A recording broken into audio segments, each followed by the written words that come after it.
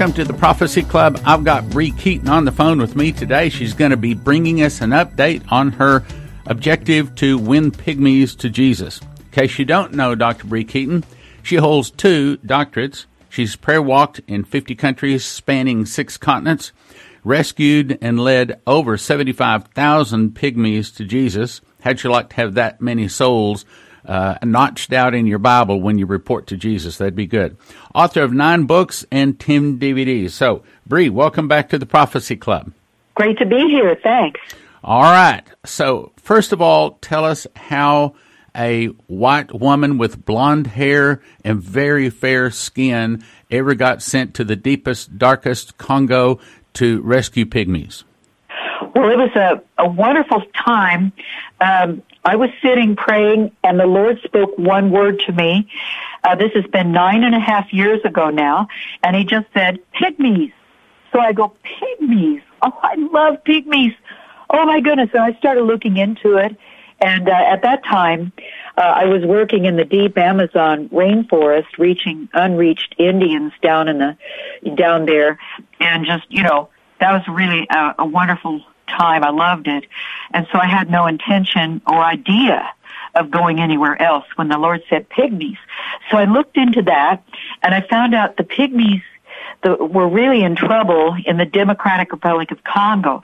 Now, that's a huge country in the very center of Africa that used to be Zaire. Now it's the DRC. So I looked into that. I thought, oh, my.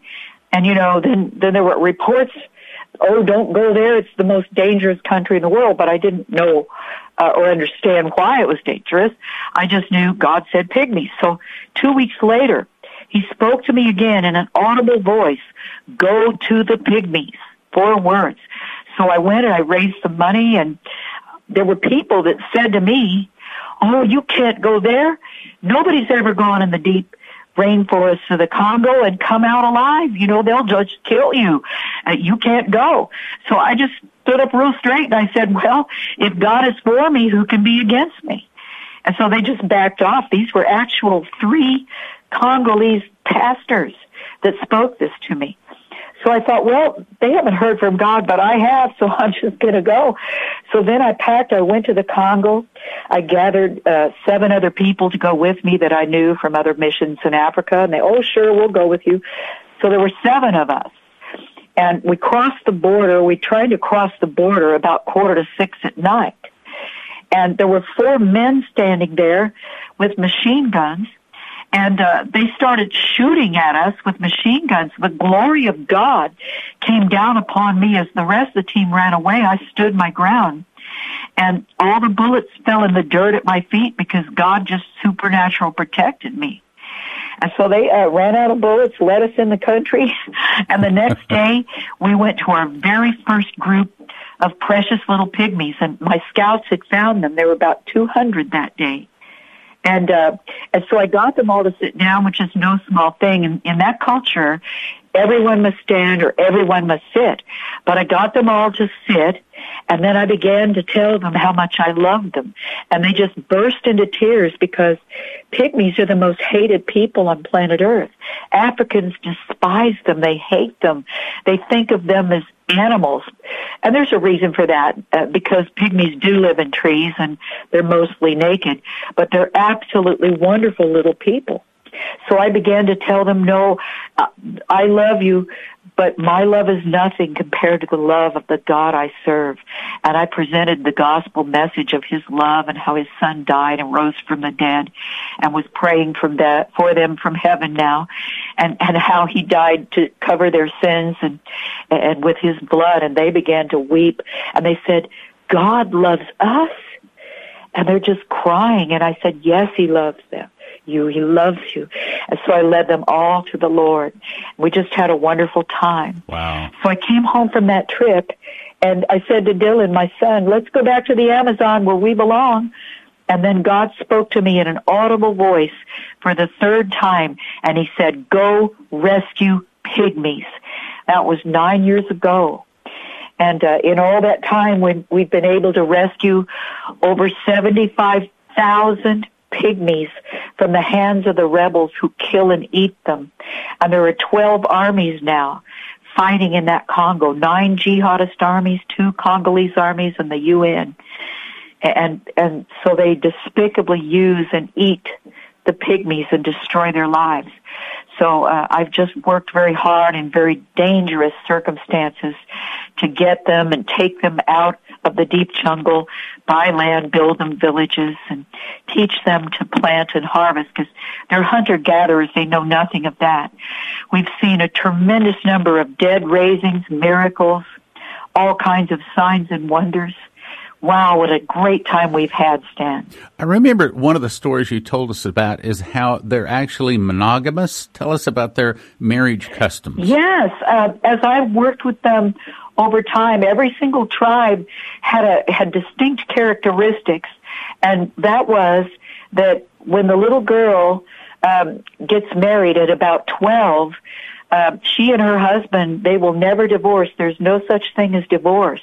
There's no such thing as homosexuality in the tribes. They live to about approximately 35 years old, but they'll have maybe 10 children in that time.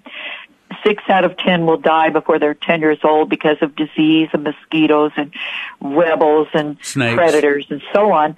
But, they marry for life. So they have some wonderful ideals there. Okay, now you take the gospel to them in the form of a proclaimer? Well, yes, we stay in there. Once we move them and build the village, we keep an eye on them. I have scouts and pastors that I hire and place in there. We have about 200 people that live there and work for me to keep the Pygmies in a discipled state. We don't just win them to the Lord and drop them. We take care of them, protect them, disciple them all the time. And there's a little instrument called a proclaimer.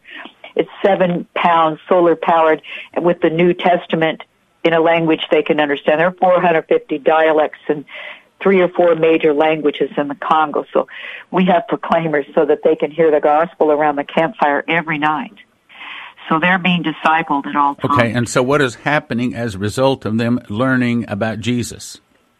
Well, I think so many remarkable things. One thing, as we disciple them, show them how to heal the sick, show them how to raise the dead, because we do it to demonstrate. And all these things they receive immediately. They have no doubt and unbelief. They're very open. So, oh, yes, they absolutely believe. And so they begin to do the work of the ministry that they see us doing, and they know, okay, we can do this, we can do this. And so we have marvelous dead-raising stories and healings and miracles and 100-fold harvests. Oh, my goodness, so many miracles in the Congo. So when you get to heaven, do you think your 75,000 pygmy souls aren't going to count as much as someone's 75,000 white American souls, or do you think they're all the same? Oh, my goodness. In God's eyes, see, this is the thing.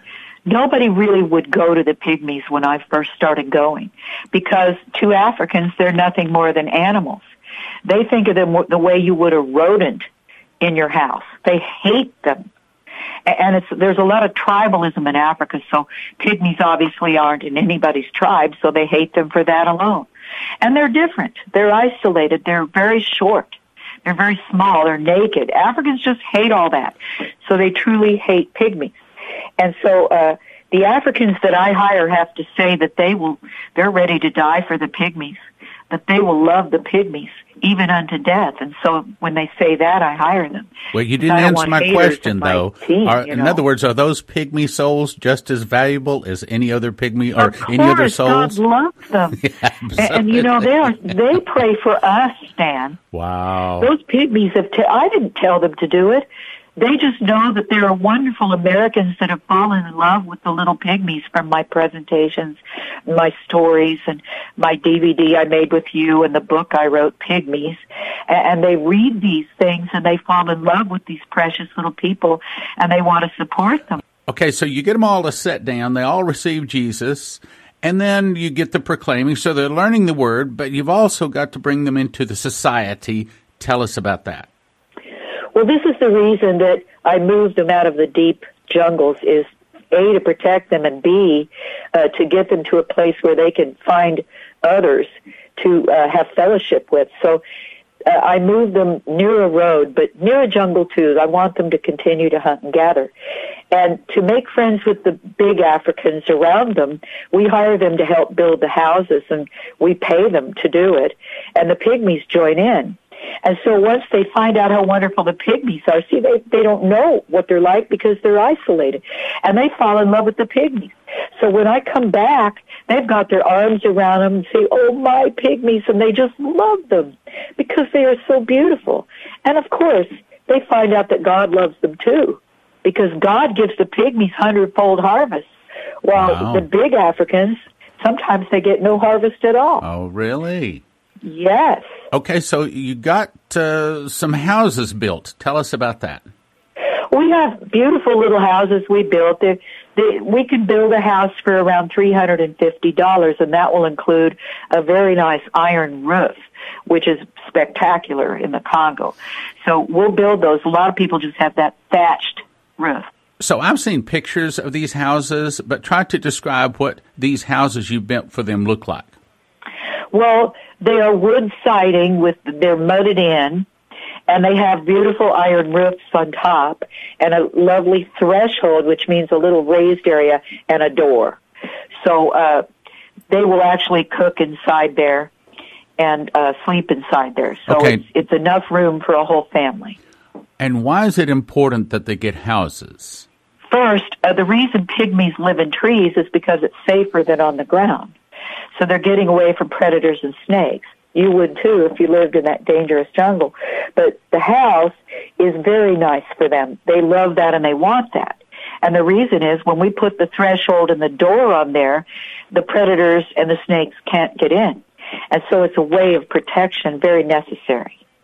So when we watched the movies about Tarzan when we were children, maybe a few of them were old enough to remember that, and Tarzan lived in a tree house in the jungle, there was a reason for living in a tree. Yes, it's safer up there. But if you have a house with a nice door, it's better because you can function. It's very hard to function with all your cooking needs and so forth in a tree. So a house makes sense, and the Pygmies desperately want those houses. They really do. Okay, so obviously we know there are snake predators. There's probably, lions, tigers. What are the predators? No tigers in Africa. Those are in India.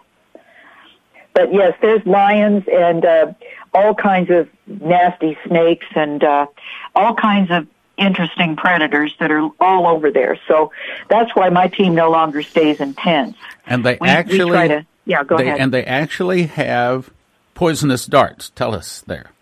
Yeah, the Pygmies use blow darts to hunt. And I'm discouraging that now because they have to put poison on there. And the poison is in the animal now that they're going to eat. So we're trying to do away with that poison. They get it from a certain type of tree. And I don't want them to fish with it either, throw it in the water, because then it's in the fish. This is one of the reasons I think they don't live very long. And now, as we plant and harvest good food, they're living longer. Up to 40 now is the average of the ones that plant and harvest. So the age will increase. They'll probably get to live to be 60 when we get all of this done. How many of these Pygmies have you led to the Lord? Tell us about that. 75,000 and counting now. And we have 20 villages. We see a lot of miracles in those villages. And one of the great things is we draw the bloodline of Jesus all the way around each village and all the property, including where they plant and harvest, which will be a field next to them. And so they tell me that as they play the proclaimer every night, the word of God, around the campfire, and they pray in the bloodline, the snakes are leaving. These horrible mambas, which are deadly poison, are leaving the area. So it's having a profound effect. Also, the voodoos cannot get across that bloodline. They can run up to the bloodline, but they simply can't get their leg across that bloodline. And so they can't get in there to attack. Are the normal-sized Africans beginning to wonder about what's going on with these pygmies when all of these miracles are happening and their crops are growing? They're very jealous, to tell you the truth, but because they begin to love the pygmies. Now, outsiders that travel to see the miracles of the hundredfold harvest, they're angry.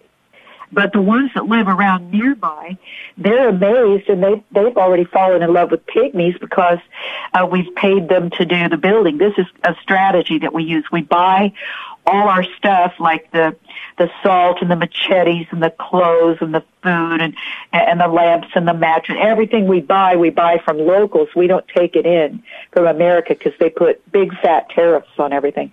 So we buy everything there, which blesses the locals, and then use them to help us build and all that. So we all make friends. Then they fall in love with the pygmies. Now, I'll tell you a miracle story about the harvest if you'd like to hear it. That's my next question. Yes, tell us about the miracle harvest. Well, one in particular, there was an Ebola outbreak in the Ebola region, which happens quite often. That's where it first broke out in 76. So it broke out, and I get a phone call, come, there's an epidemic. And so we gathered everybody, and we went there. And I told my team, don't get out of your seat. Don't get out of the car. If they're just all dead on the ground, we'll go to the next village, because I have 3 villages there in the Ebola region. And so we got there, and they all ran to greet us. And I said, wait a minute, where's this epidemic? They said, oh, Dr. Bree, listen, we had pygmies that came in after you left. They weren't saved, and they didn't know the Lord like us. And they ran back to the jungle trying to get us to go, and they said, we're going to all die. We've got to go back to the... So they ran to the jungle, and we stayed here behind the bloodline, and we're all alive. Not one of us died from Ebola. Hallelujah. Because we stayed and trusted God. Hallelujah. So I'm just rejoicing. Of course, now they had to sing and dance. That's pygmies. Then I said, now we're declaring an end to the mourning, and we're going to plant. And so we planted the crops, cleared the fields, planted the crops, and we left. 3 months later, they called us. They said, the harvest is great, but the laborers are few. So they're quoting the Bible, you know. And so we all rushed in. I'm telling you, never in my lifetime have I seen a harvest like this, 100-fold harvest. So we had to build huts and put up tents to house it all. Now, when this was all done, some big Africans from a great distance, they didn't live locally, came stomping into the village. And my favorite little chief, he stood up to them, and they were clearly there to kill everybody and take the stuff. But he stood up to them with great courage, and everyone standing behind him. And he said, why have you come? They said, how come you got this big harvest and we got nothing? And he's shouting. And my favorite little chief said, well, listen, how many of you died in the epidemic? He said, we lost everybody. He said, look around you, we're all alive because we trusted Jesus Christ. And he said, now how were your harvests this year? And they said, we didn't get a harvest this year. We're starving. He said, look around you. We have 100-fold harvest. And he paused and shook his head up and down. He was nodding. And then he said, don't you want our God? And that precious little pygmy chief led all those mean big Africans who hate them to the Lord Jesus Christ. Hallelujah. Hallelujah. Wow, that was a miracle. I think that the average Christian American is, I think in their heart, we are very, how do I say this, ashamed of ourselves because we love the Lord so much. And we so much want to share Jesus and get people accepting Jesus. But in America, we just can't seem to get people to receive Jesus. We invite them to church, and we've got to where we don't even invite them to church anymore because we know they're just not even going to come. And if they come one time and they don't come back. And I think we're ashamed of ourselves. I think our feelings are hurt. And we just want to cry because Americans won't accept Jesus. And then you come on here and you tell us these stories about little bitty pygmies on the other side of the world in a deep, dark jungle. They're receiving Jesus. They're getting miracles, miracle harvests. They're leading people to the Lord. And we want to do the same thing. You know, we have to get rid of the religious spirits that said, oh, that all went out with the apostles, as if there's no more apostles. And they have such doubt and unbelief, they don't believe anything. And we have to get all that we have to cast that out. We have to renounce our fear, our doubt, our unbelief, and our religious devils, because I'm going to tell you the truth. I'm seeing miracles in America now. The glory cloud of God, I have photographs, actual proof. Glory cloud of God follows me all around the Congo. It followed me all around Israel one time. It's beginning to manifest here in America. And we need the glory of God to be released here in America. Well, That's absolutely. Let's talk about miracles in Nick's broadcast right now. Tell them what dastardly, devilish thing has happened and how you need their help. I really, really need your help. Dear precious Pygmies in the northeast of the Congo, I have 4 villages up there, had monsoon rains, and their villages were wiped out, and now they're just sitting around and laying around the campfire because they have no houses. That's bad, but what is worse is the local authorities are threatening us, saying if we don't get in there and start rebuilding immediately, they are going to take away our license to operate in that area and shut us down, which means the Pygmies will have to go back to the jungle, and that means the rebels will kill and eat them, and the voodoos will come and destroy them because they hate the Pygmies. So I need $26,850 yesterday. I mean, it's 2 weeks old, what I'm telling you, 2.5 weeks old now, and they're threatening to shut us down. These Pygmies are so precious, so wonderful. They have raised the dead. They pray for you. They're the first to step forward and say to me, we are praying for all the people in America who support us. And they do it every single day. These are among the most precious of all, the precious little Pygmies. So I want people to get behind this and support the Pygmy bride. The Pygmy bride. Well, let me say something about that, because I was just saying, I think that the average American, their heart is just broken because they are not able to win people to Jesus in America the way they'd like to. Well, brothers and sisters listening to this broadcast, this is your opportunity, because whether it's a Pygmy soul or an American soul, before the Lord, it's going to count the same, meaning you can win souls by sowing into this ministry. Bree called me Friday, and she was devastated. I'll tell you, she was almost in tears. I was afraid she was going to break in tears. And I did break down. You just couldn't see me by phone. Just at her wit's end, because these little precious Pygmies are about to be just ruined, and all of her last 8 years of work just ruined. Well, you can win souls. You can sow into the kingdom. Now, look, when we give to someone to win a soul, that's really good. When we give to someone that cannot repay, I mean, they do not have the ability. Even if they wanted to, they couldn't repay you, then that's really a powerful blessing. In this case, you have the opportunity to do both, to win souls and to give to people that cannot help themselves, cannot pay you back. You want to be blessed? Right here is your opportunity. Now, let me understand. Just like we want miracles, they want miracles, we all want miracles. Well, a lot of times miracles start right here, right now, with doing the right thing before God. I believe, and I'm going to pray for you, if you'll support, if we will, I'm talking about people that listen to Prophecy Club. Prophecy, and I know that, and see, that's another thing. How many ministries would come on and ask the people in their ministry to give to another ministry? Well, it's not about ministries. It's about the kingdom, brothers and sisters, okay? So I'm asking you, let's get this $26,850 to Bree. I know Bree. I know her family. I know her son. They stay in the home every time they come to the town. I know Bree. There is not a better place to give. You will know that your money goes for what she says it's going to go to. As a matter of fact, Bree can stretch $1 into $1.25, probably even $1.50. In other words, it goes a long way. It will go to feed, clothe, build houses, but it's also going to go to winning souls. There might not be a better place for you to sow your gifts into the kingdom. When we stand before the judgment seat of Christ, and we have to give an account for everything, even every down to idle word, we want to hear, well done, thou good and faithful servant.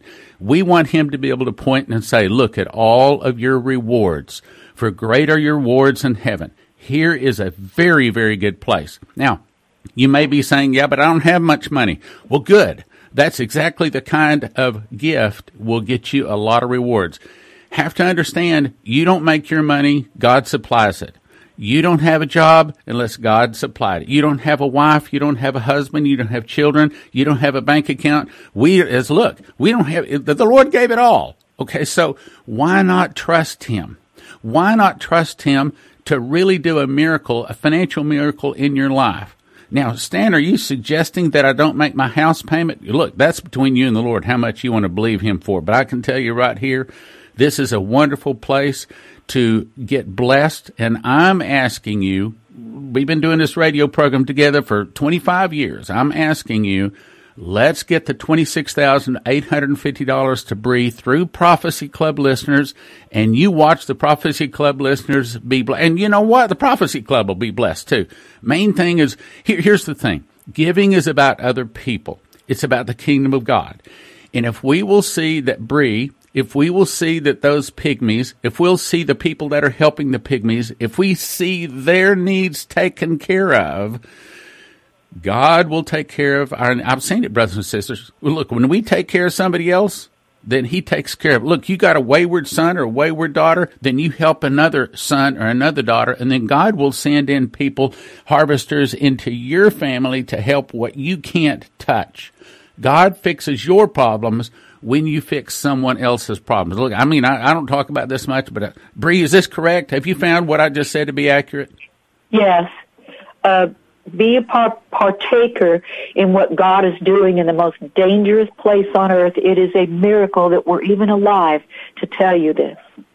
It is just a very dangerous place, but yet God is showing Himself mighty in this terrible place. He's releasing His glory there. Amen. All right, now, here's what you do.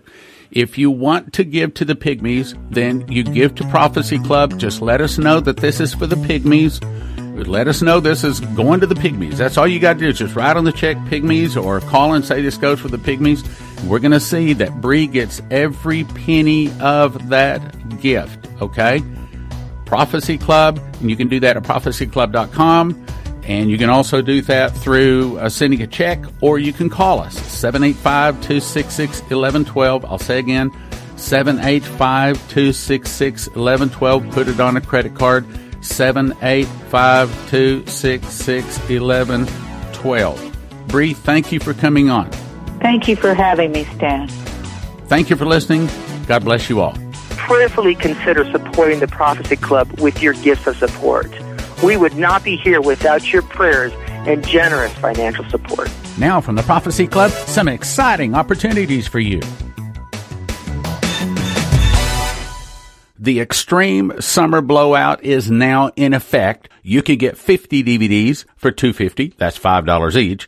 25 for $160. That's $6.40 each. 15 for $120. That's $8 each. 10 for $100. Obviously $10 each. 6 for $70. 4 for $50, and 2 for $30. You can go to prophecyclub.com. There's a list of all the DVDs there, or you can call us and ask for the summer catalog, or download the catalog at prophecyclub.com. Flip through it, then decide which DVDs you want. That's 785-266-1112, and it expires soon. Call 785-266-1112 today. Some restrictions apply. We just launched WatchProphecyClub.com. You can now watch 160 Prophecy Club recordings and soon over 300 without interruption. Most people would agree 300 titles, normally $30 each. A gift of $100 a month would be reasonable. $50 a pretty good deal, but the introductory rate for a limited time is just $20, recurring monthly subscription. A one-year subscription is a gift of $200. There's no contract. You can cancel anytime you want to, and you get the first 3 days free just to check it out. The best deal is a yearly subscription that'll lock in your rate for a year even when we raise the rates. WatchProphecyClub.com. Go check it out. WatchProphecyClub.com.